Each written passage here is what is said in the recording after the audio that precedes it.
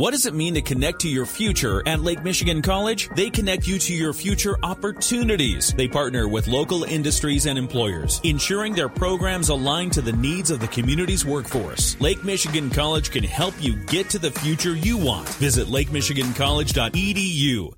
In the WSJM newsroom, I'm Michael Arney. Here is your top story. After nearly a year, police have provided an update on a shooting that injured two area residents.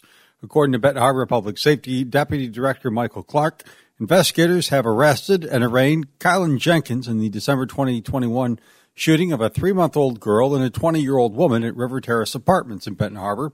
Jenkins is accused of shooting the two in the apartment building, striking the victims. He's been charged with 3 counts of assault with intent to murder, 2 counts of discharge at a building causing injury, 6 counts of felony firearms, 1 count of felon in possession of a firearm. Jenkins was arraigned back on November 10th.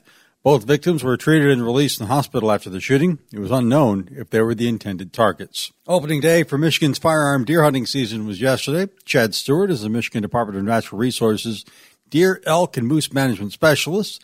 He says hunters need to be aware of new reporting rules for when they bag a deer. Every deer hunter now that is successful is required to submit a deer for a deer report within 72 hours after their deer has been tagged.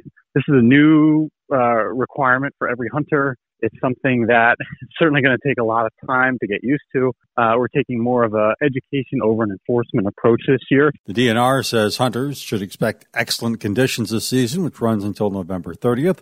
Last year, nearly 540,000 Michigan hunters harvested nearly 400,000 deer. More than 1.7 million Michiganders will travel at least 50 miles for Thanksgiving next week.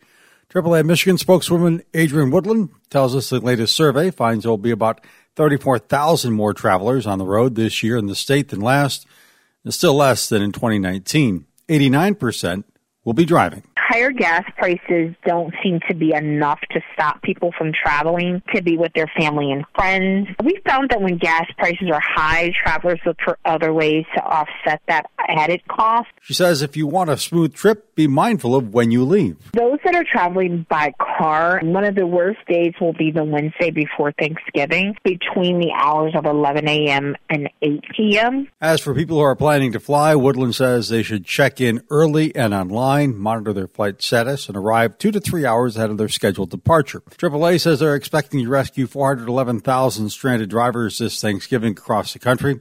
Woodland is asking drivers to give a break to any disabled vehicles they see on the side of the road and slow down. With the theme of giving thanks for families, courts around the state are recognizing Adoption Month this November. Berrien County Trial Court is celebrating by hosting 5 public adoptions throughout the day on Monday, November 21st. Holly Bream of Berrien County Adoption Services tells us more about the importance of adoption and the needs of children in foster care. We have so many kids that don't have homes and don't have families, and obviously that's something that is needed in their lives. To have that permanency and stability really makes a huge difference for these kiddos. Bream says opening these events to the public allows people to both see the process of adoption, see a happy ending, and see the need for adoption in the community. The court will finalize 3 foster care adoptions, 1 relative. Public comments are now being taken on the Michigan Department of Natural Resources 5-year statewide comprehensive outdoor recreation plan, or SCORP. DNR spokesman John Pepin tells us SCORP is a comprehensive recreation plan that accounts for everything from hiking to fishing to boating opportunities at state parks. There are all kinds of details in the plan. We have extensive appendices in the plan that go into recreation broken down by regions and also on a statewide process. The DNR submits SCORP to the National Park Service every 5 years as it seeks grants and other support for new projects. Pepin says the DNR conducted a statewide survey to find out what residents want from their park system. They did find some surprises. One thing is, if you look at what is the most popular recreation activity, you might think it's camping or boating or fishing or hunting. Basically, it's just going outside and going for a walk. He says it looks at everything from federal grants to investment by the state to land acquisition. Public comment period runs through December 1st. Public input on the draft will be used in the development of the final plan that will be submitted to the National Park Service by December 31st.